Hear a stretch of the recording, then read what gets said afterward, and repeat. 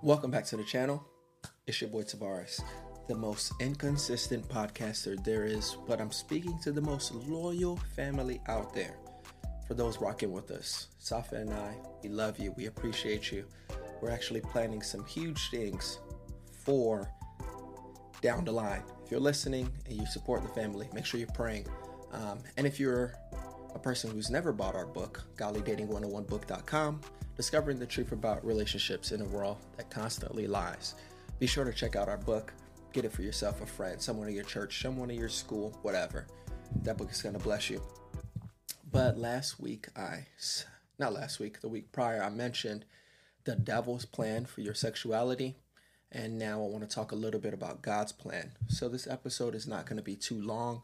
I want to make sure I give you guys something quick just to focus on, because sexuality is a massive topic. We would literally have to maybe do a whole month, a series on that. And I'm not planning on doing one on sexuality until later in the year. Probably I'll do one sooner, because the one later in the year is scheduled to do a month dealing with all lust. But I want to talk to you a little bit about this stuff, because I honestly believe we don't understand the importance, or I guess the beauty of God's design for sex. Outside of pleasure, which everyone is after, we don't realize that there's more to it than that. And if you're a person who's not familiar with my voice, familiar with this podcast, you're probably on edge wondering, is it going to be raunchy or anything like that? And no, I want us to understand that sex should not be a taboo topic in the church. While everything should be done decently, in order, nothing should be, perverted, I would say. But we have to be able to address these things in the church, because there's so many young people who are getting their advice from people that aren't saved, or getting their advice from people who aren't, filled with the Spirit, aren't born again. So I would rather the church speak up about truth rather than have ungodly influences. So today I want to talk a little bit about three small things, three small reasons, three things that God has in store for your sexuality, or what God's plan is in regards to it. First thing I want to talk about is God wants us to show the world that He is to be worshipped and not our sexuality. 1 Corinthians 6, verse 13 says, "You say food was made for the stomach and the stomach for food. This is true, though someday God will do away with both of them. But you cannot say that our bodies were made for sexual immorality. They were made for the Lord, and the Lord cares about our bodies." So God made it clear that He never created us just for sex. When we see that God made Adam in the garden, for one, Eve wasn't even there initially. God created Adam for relationship. A loving God needs someone to love. You know what I mean? But God created Adam for relationship, and God sees that Adam is technically alone. He places him with all these animals, and animals have dominion, and animals can, procreate. And Adam has dominion over everything, but Adam doesn't have the way to procreate the way that God would desire. So God provides him with another person, and we see that God created the woman and that He connected them. However, before God connected them, before God instituted marriage, before God instituted Adam and Eve, God created Adam for His glory. 1 Corinthians 6, I believe that's verse 18. It's in 1 Corinthians 6, but God shows us that we were bought with a price, therefore glorify God with your body. So we see that God purchased us. Not only did He create us, create us to live for Him, but we all sinned. We've all fallen short. We've all made mistakes. And God decided, I'm going to buy them back through the blood of Jesus Christ. Restore them out of sin. Restore them out of their shame. Restore them out of their guilt, so they can be in relationship with me. So now God wants us to show the world that our sexuality, our physical purity, not the word purity, because purity is your mind, it's your heart, it's everything you're doing. But God wants to show the world that through our physical purity, we're worshiping Him and not our sexuality. And I say that because I believe God gives all of us a sex drive. That's common sense. It's how you are wired. There's some people that are asexual, and they don't have feelings towards the opposite sex or even the same sex. They just don't feel wired that way. And that's honestly a real thing, even though it's rare. And we see that God gave the majority of us a sex drive, but we have to understand that God never gave us a sex drive for that sex drive to be our God.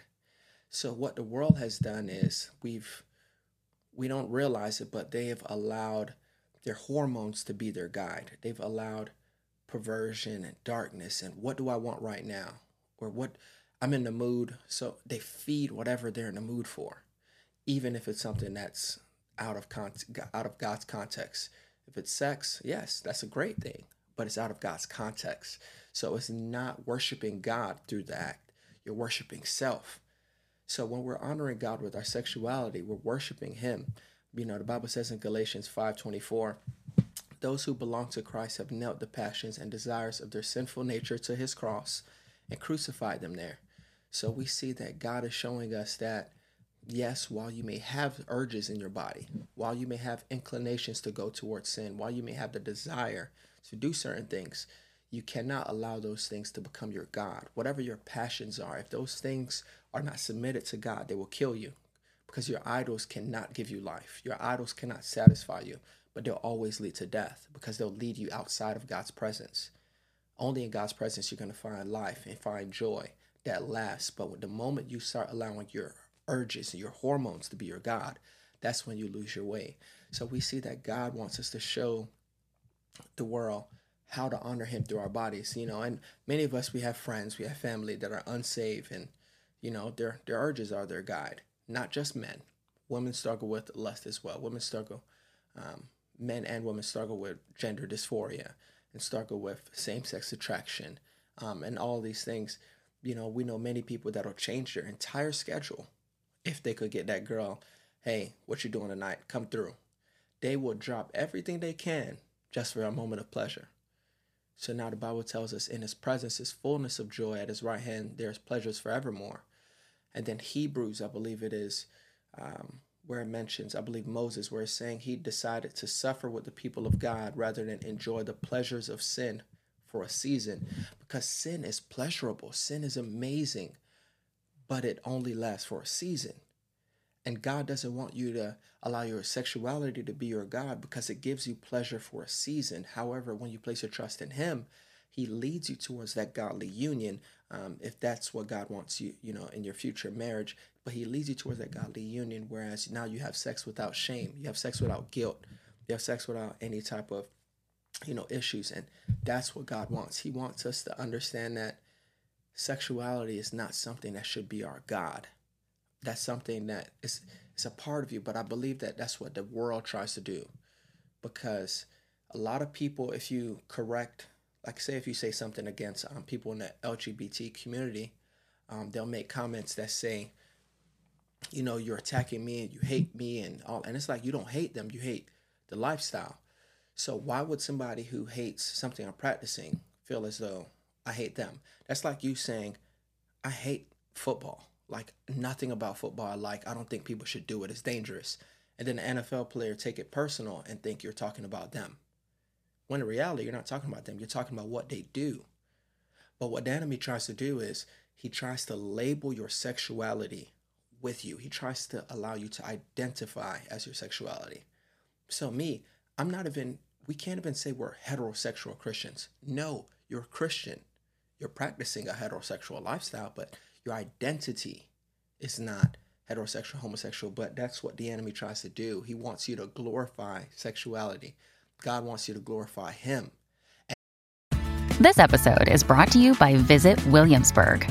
In Williamsburg, Virginia, there's never too much of a good thing. Whether you're a foodie, a golfer, a history buff, a shopaholic, an outdoor enthusiast, or a thrill seeker, you'll find what you came for here and more. So ask yourself, what is it you want? Discover Williamsburg and plan your trip at visitwilliamsburg.com. And as you are seeking him, your actions are going to glorify him. So, Jackie Hill Perry, she said it amazing. If you're on Audible, maybe the book is still free. She has a book called Gay Girl, Good God. That's a plug. She doesn't follow me or anything, so it's not like I'm doing this out of favor. But I liked where she put something in the book where she mentioned that the goal is not heterosexuality for somebody who's in that community. The goal is holiness. And as you are living a holy life and you're allowing God to cleanse you, he will therefore cause you to not walk into the old lifestyle. So that's a great book if you guys haven't read it. But we see in Matthew 19, verse 4 through 5, it says, "Haven't you read the scriptures?" Jesus replied, "They record from the beginning God made them male and female." And he said, "This explains why a man leaves his father and mother and is joined to his wife, and the two are united into one." Sorry about that. So we see that God's plan from the beginning was one man and one woman. God is showing that's the proper design for marriage. That's the proper design for how to be in a relationship. And when we do things in a way that God designed, we're glorifying Him rather than glorifying the things of this world. Because a lot of people get married now, and a lot of them are doing same gender marriages. And they think, they say comments like love is love, but you have to understand the enemy wants them to feel as though it's perfectly fine because my sexuality, I'm embracing who I truly am, not realizing they're rejecting God in the process. So that's one of the things that God wants us to focus on in regards to our sexuality. The second one, God wants to use your sexuality to unite and to strengthen your marriage. There's a hormone, you guys have heard me talk about this if you listen to other podcasts, or many of you guys who are just smart in general, you took certain science classes. There's a hormone and it's called oxytocin, and it's released when, you're in close proximity, you're in like intimate settings. For women, that happens through breastfeeding, that happens through childbirth, and that also happens intimately, when you're having sex. So what a lot of people don't understand is God created this hormone. There's nothing wrong with this hormone. There's nothing demonic about this hormone. The hormone is there to unite you. So that moment you're having sex, it makes you have a tighter bond.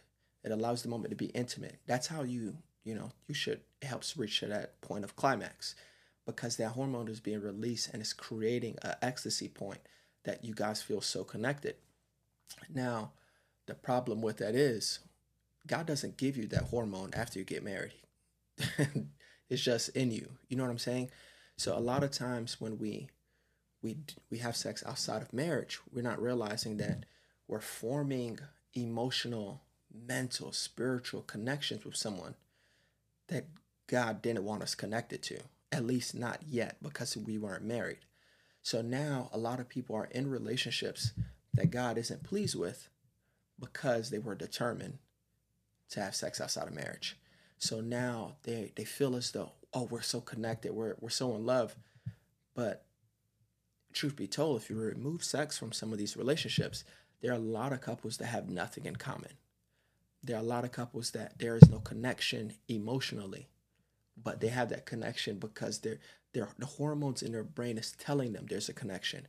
When truth be told, spiritually, they're destructive towards one another, which is why we can be like Samson and realize this woman just asked us a way to kill us multiple times, and yet we're not getting out of the relationship. Many of you know what it means to love God, leave that altar call, and then you go right back to texting that person. You know for a fact it's leading you away from Him. Don't leave me by myself. You know what I mean? It's you, whoever you listen to, but these headphones in your ears, go ahead and shake your head and say, yeah, I've been there. But it's so easy for us to be in a relationship that isn't healthy, but oxytocin told us it was healthy. So that's why I believe that sex is designed to unite you in marriage, because even when your marriage feels as though it's rocky, that's a form of intimacy and it's a form of worship, whether you want to believe it or not, because it's creating unity in your marriage. God said the two will become one. So the two become one. That's something that should happen physically, emotionally, spiritually, mentally. You should continuously strive to become one mind inside of your marriage, inside of your home. So it's never God's plan for sex to just be a casual act. It was God's plan for you guys to be able to form a connection with this, and I've learned this show is sponsored by BetterHelp. Now, I don't know about where any of you have been in your entire lifetime, but I remember I was at a low point once, and that was probably mainly after getting out of the military, because I was so used to structure that I felt as though my life was in shambles, really, when there was no order going on. But talking about it and not just like hiding in my cave got me the type of help that I needed. And I believe a lot of people, they want help, but they don't know how to reach out. And if you're one of those people, I honestly think you should give therapy a try. And if you're considering it, BetterHelp is definitely the best option. Let therapy be your map with BetterHelp, because a lot of times you're doing things alone and that only makes the situation worse. Visit betterhelp.com/godly today to get 10% off your first month. That's BetterHelp, HELP.com/godly. You don't have to go through your struggles alone. They have someone that can help you. See, the way the devil works, a lot of you guys, you probably know how he works. When you're single, listen, the devil wants you to sleep with everything moving. If you're a Christian and already in church, he wants you to sleep with all the girls in the church. He wants you to sleep with any guy who's showing you interest, the guy who promises you, we'll get married one day, or the person who tells you, oh, God forgives. He wants you to sleep with whoever you can, whoever you're in love with, even if you guys know marriage is in the future. He wants you to sleep with him. And then the moment you get married, he will do everything in his power to stop that. That's literally the way the devil works. And I'm not talking about just being busy with school or being busy with work or being busy with children. I mean it in a sense of, you guys, before you got married, you had every opportunity to have sex. And now that you're married, the devil is tempting you with pornography. Now that you're married, he's tempting you with women on the timeline, with men on the timeline. He's tempting you with somebody in your inbox or something crazy on your Instagram feed. Whatever it is, that's the enemy's trap. He tries to push you towards sex before you're married. And then the moment you do get married, he tries to separate that. But God desires for you to enjoy sex within marriage. So I read these verses from Paul to kind of drive that point home. 1 Corinthians 7, starting at verse 3. It says, the husband should fulfill his wife's sexual needs, and the wife should fulfill her husband's needs. The wife gives authority over her body to her husband, and the husband gives authority over his body to his wife. Do not deprive each other of sexual relations, unless you both agree to refrain from sexual intimacy for a limited time, so you can give yourselves more completely to prayer. Afterward, you should come together again, so that Satan won't be able to tempt you because of your lack of self-control. I say this as a concession, not as a command. So Paul is making it clear to us here that because for one, Paul was encouraging singleness, but he's saying it's better for you to get married than, for lust to be driving your life. Go ahead and get married. That's a healthy outlet for lust. Two man and woman getting together and they're having a healthy marriage. That is the perfect way to handle if your sexual desires are getting the best of you. But he's saying the husband is the one fulfilling the wife's sexual needs. The wife is the one fulfilling the husband's sexual needs, not the pictures on social media, not the girl at work or the work husband or whatever nonsense we have out there nowadays. Those are not the outlets for marriage. Sex, the only outlet God is giving you is your spouse. He's not giving you the outlet of Netflix with these crazy shows. He's not giving you the outlet of your fingers when nobody's looking. He's not giving you the outlet of toys and instruments and all kind of nonsense you don't need to be playing with. God says if those sexual desires should be met by the spouse, then what Paul goes on to tell us is that if you're not going to have sex, let it be because you guys have determined a set time from this day to that day. We're not going to have sex because we're fasting to seek the Lord. That kind of shows me that sex should be something that's frequent in marriages. And I've counseled married people, and that's something that isn't always common, which goes on to show us that where Paul tells us that Satan will be able to tempt you the longer you guys are abstaining. So the goal is, if we're not having sex, it should be because we're just seeking God, not because there's a set type of separation. It shows that there is something that is expected, so, I'll probably ruffle some feathers, and I'm not trying to say, every single time the person wants it or anything crazy like that, but you have to understand that God's plan is for you he is expecting you to have sex inside of your marriage. And the last thing I'll mention that a lot of people don't talk about, this episode is short. Last thing I'll mention, other than pleasure, God's plan for your sexuality and for sex is for creating and raising godly children. So I believe a person said the two greatest forms of evangelism, the two greatest ways to build a kingdom, they said, either through outreach, you're going out there, you win the loss, and two, making children in the church. So when you see a lost person, you witness to them, you tell them about Jesus, you may invite them to church, whatever. God does a work in their life, he begins to turn them around. That adds another person into being born again towards God's kingdom, seeking after the Lord. The only other way is literally the children you create. The children you create, you should be discipling. Let me get on my soapbox real quick. Speaking as a former youth pastor, guys, you have to understand the church gets your kids at max 5 hours in a week. If you guys do Sunday morning, Sunday night, Wednesday, or any type of midweek, or you only do Sunday morning and a midweek, that's probably not even 5 hours, because services are normally about 2 hours. So I want you to understand, if you want your child to be godly, that is not the pastor's job. That's not your youth pastor's job. For those of you who aren't parents and you're only 18 or 25 or 30 or 40 and you don't have children yet, understand that it's not anyone else's job to make you holy. But the goal is for you to seek the Lord, because the pastor cannot compete with all of your wasted time on TikTok and Netflix and whatever else apps there are. Back to what I was saying. So discipleship, something that should start at home. I want to read these verses to you guys, because they're some of the most powerful verses that are in the Bible.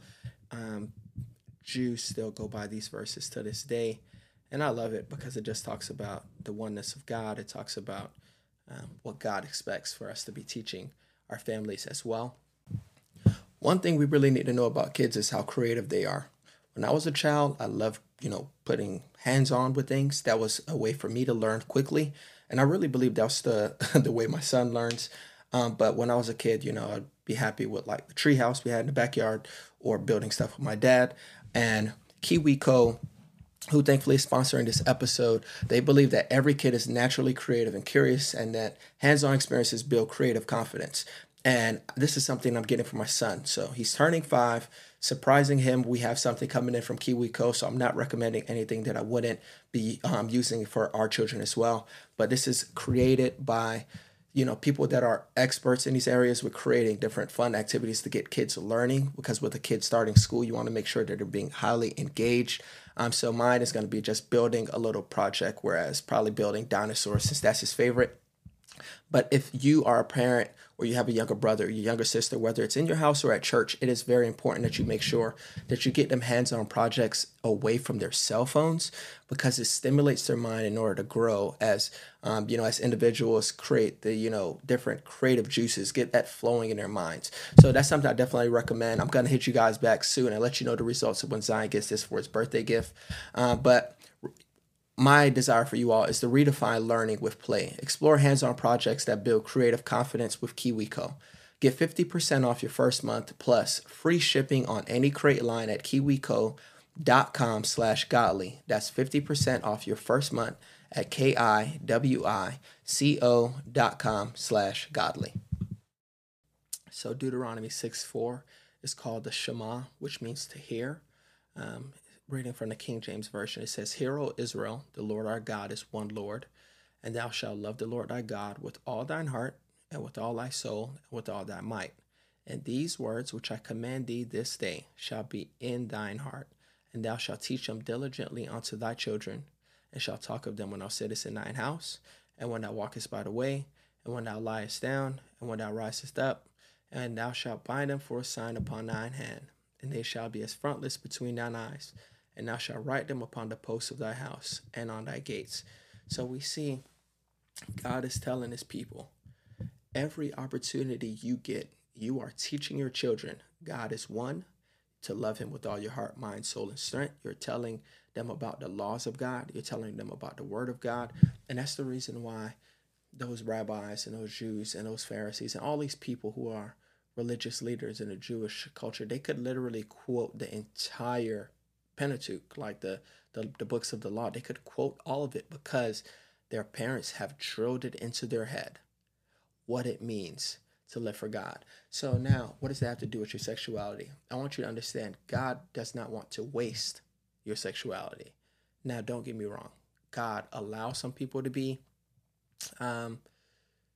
struggle with infertility. Some women struggle with infertility, and God causes some to struggle with infertility for a season, like how Hannah did. The Bible said God closed her womb.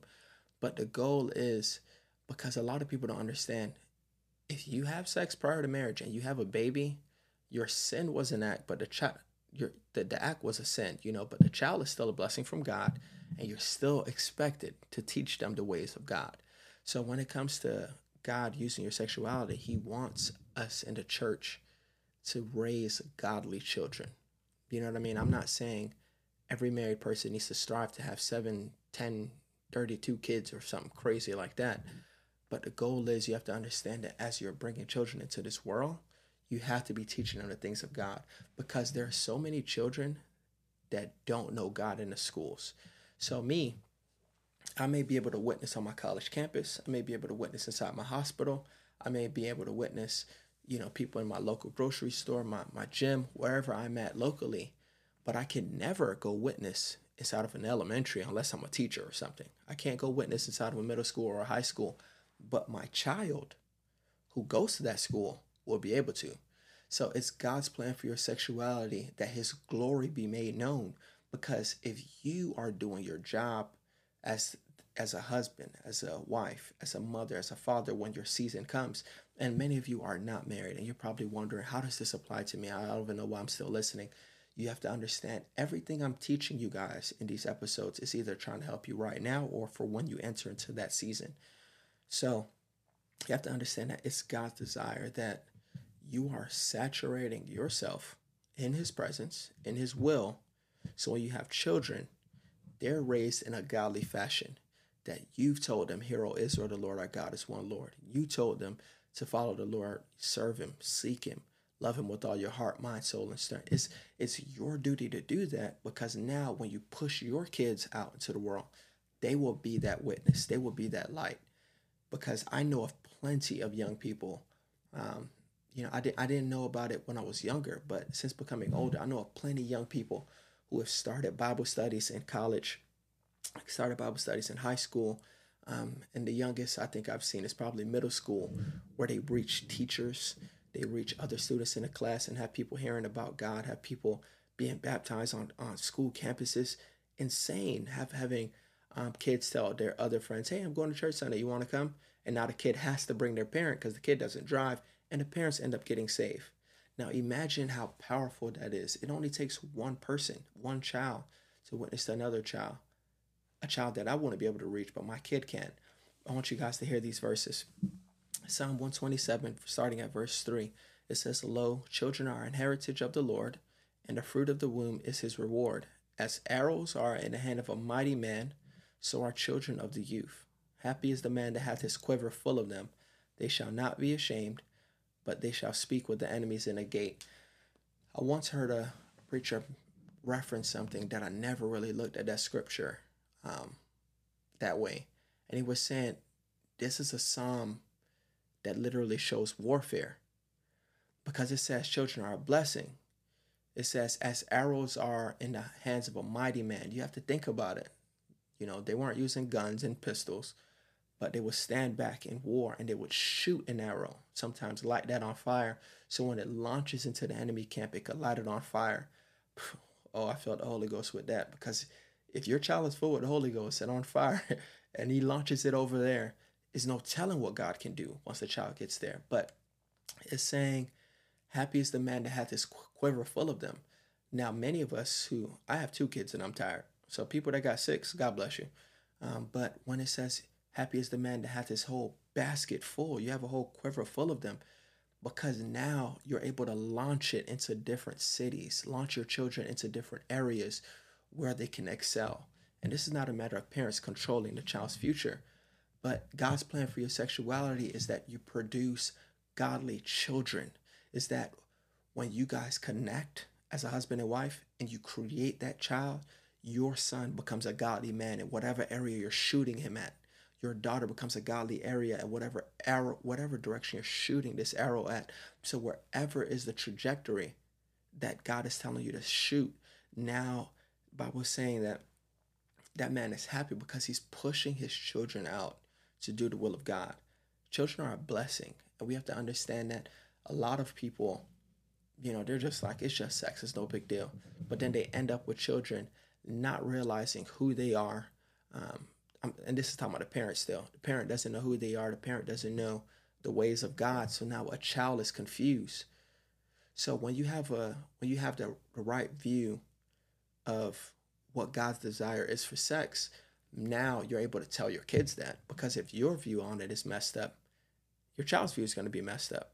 Like, you have parents encouraging children. Well, they may not be encouraging their children to go out there and sleep around or anything. But when the parent is showing them, I'm on my third divorce, I just met a man at the club and I want to sleep with him, then what do you think your daughter's going to do? So it's God's goal that we're saving sex for a sacred place. Like people like to say, sex is like a fire, and marriage is the fireplace that keeps the fire burning and brings warmth to everyone around it. But when it's outside of that context, like in the woods, it can burn everything. Sex can be destructive because you can produce something that you can't maintain just by allowing hormones and urges to get to you. But that was a lot, and talking about sex with just a guy, not having my wife on here, made this episode awkward. So I'm sorry for those who had to cringe and listen to it the whole way, because I know you guys love me anyhow. But I need to stop talking foolishness. But I appreciate you guys tuning in. Sorry for the inconsistencies. We still have some guests we're lined up. Talk with a couple people that should be good to go within the next month. And yeah, if you have some topic suggestions, message either Godly Dating or my personal, because my notifications are off on that page. I don't get to check it as much, DMs as much. But shoot us an email. And we love you guys. And we have some great things in store. So stay tuned. Keep praying for us. School is going well. The children are going well. And yeah, that's it. I'll be seeing you next week, God willing. Peace.